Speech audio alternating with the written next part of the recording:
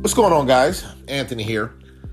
So I was a little bit afraid to make this content today because, I like being authentic and I like the fact that I'm open and honest about my stance and my expertise and my experience in this HR space, employee experience space, employee engagement space, leadership space. I'm not afraid to explain to you guys that I have a very non-traditional background and I have a lot to offer, but I also have a lot to learn. And as it pertains to certain topics, I tend to like to stay in my box, right? I like to stay in my bag, if you will, right? I don't like to jump into other people's spaces or other topics that I'm maybe not a fan of or maybe not too versed in. I like to stay where I'm sharp, where I feel like I can, impact the people that I want to work with, the employees that I'm going to eventually have, the employees that I'm leading. And I just like to stay comfortable, right? Because I think that allows me to be the best for you guys, whether it's in this content or whether it's in my day-to-day work, whatever it's going to be. But there's a certain topic that I do want to cover because I just can't seem to understand why there's so many strategies and tactics and even technologies that are built around this to try to make it more effective. And that's around, employee referrals and the systems around it and how certain brands are financially trying to incentivize their employees to provide referrals and market on the behalf of the brand and speak about the brand as if it's the best brand in the world to work with in order to get a financial kickback or in order to get certain perks and bonuses throughout the year. Or in some cases, in really poor cases, some of these employees that are doing these things are getting treated better than other employees. Now, I don't want to get too deep into those categories, right? Because though I do study on these topics and though I have been a part of organizations that have tried to implement these employee referral programs, I'm not going to jump into that because, again, it's not really in my wheelhouse. But what I am going to jump into and what is in my wheelhouse is this: employee experience, employee engagement, great leadership, great products, great services, innovation, thinking big, appreciating and respecting autonomy, comfort. These words, these buzzwords, these key attributes, they are associated with success. They are associated with an employee truly, truly, truly appreciating and enjoying what they do and where they work. And if you have these core components, whether you have the most introvert employee or the most extrovert employee, they are going to eventually tell someone.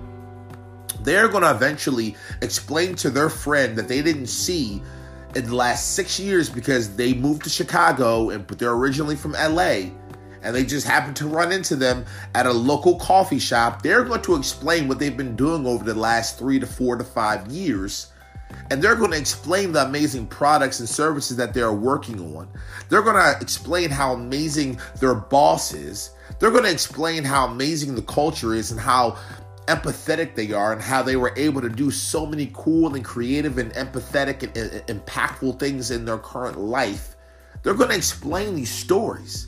They're going to have these stories to tell. And so I don't know if there should be a strategy or a tech that is supporting the overall employee referral, system, if you will, and trying to have your employees incentivized to go out there and market and brand themselves as, hey, you should come and work here. Hey, you should be a part of this. I don't know if there should be a strategy around that. I'm really not making the content for this. But what I am trying to do is I am trying to have people think about the other sides of the spectrum. Think about the conversation that you're having with your tribe. Think about the product and the services that you're having and how you're trying to push the limit. And are you really making something that is exciting that people can really sink their teeth into? Think about the autonomy that you're building in your organization and the new ideas that Joe or Sam or Derek brought to the table that you did or did not implement or even give a shot or even give a second to think about. I am talking about the engagement pieces, the experience pieces throughout not just the holiday events, throughout the one-on-ones that you have, or throughout the monthly outings that you have. I am talking about the way that you may have impacted their overall education from an L&D standpoint. I'm talking about these variables. And to be frank, I make a lot of this content, but if you really get to listen to everything that I spit out of my mouth, it's all super simple. It's all super basic. Now, yes, there are some strategies that I need to learn and that you can implement, and there are definitely some different best practices out there and different ways of looking at it and different ways of brainstorming and thinking about it and strategizing your mind and system thinking and all these cool things that definitely are important.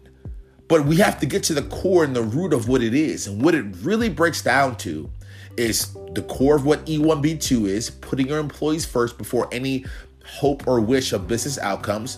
But more importantly, creating an environment and pushing the boundary as an entrepreneur, as a leader, as a brand manager, as an owner, as a general manager, whatever your title is, and doing something that makes the most sense for everyone involved, doing something that inherently you would personally want, and doing something that you would want your dad, your mom, your sister, your cousin, your brother, your aunt, your uncle, your son, your daughter to experience, which is an amazing culture, an amazing L&D program, thinking about people as they are and trying to care about them and love them as humans and do something that is truly going to create an impact and create stories so that when they meet that guy or that gal that they went to high school with, or they run into their newfound love, or they run into a friend they haven't seen in 74 years.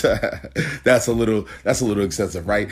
A friend they haven't seen in 15 years. Let's go there. Or maybe when they run into their mom at a Ravens game and they're just talking about certain things, and the conversation of how is work there, son, or how is work there, daughter, comes up. They can tell those stories. They can get excited about the cool aspects of that company, and you never know who your mom knows. Your mom has friends too. Last time I checked, your mom probably has a job still. Last time I checked, so she may be going to her coworkers and explaining. And guess what? Those coworkers have daughters. Those coworkers have sons. Those coworkers have cousins. Those coworkers have aunts. Those coworkers have friends and uncles. Those coworkers have people that they know.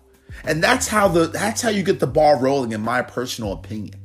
I've been a part of it. I've been that employee that has tried to bring other friends or bring other people that I know into the brand that I'm working on and working with. And it's not because I'm trying to get an extra $500 or I'm trying to get an upper hand to be a brown noser. What I am really getting and what I'm excited about is the fact that I'm going to bring someone into an organization that I'm proud of. I'm going to have them work on projects that I'm excited about. And I know if they work for Derek, who is my leader, if they work for Sarah, who is my leader, if they work for Angela, who is my leader, I know they're going to be taken care of. I know they're going to be loved. I know they're going to be cared. I know they're going to be paid well. I know their experience is going to be where it needs to be. I know they're going to learn.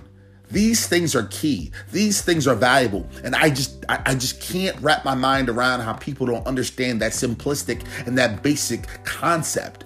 Now, again, the employee referral strategies that are out there and the organizations that are working on these things and some of the consultants that are backing these things, I don't want to get into that. I don't want to step on anyone's toes.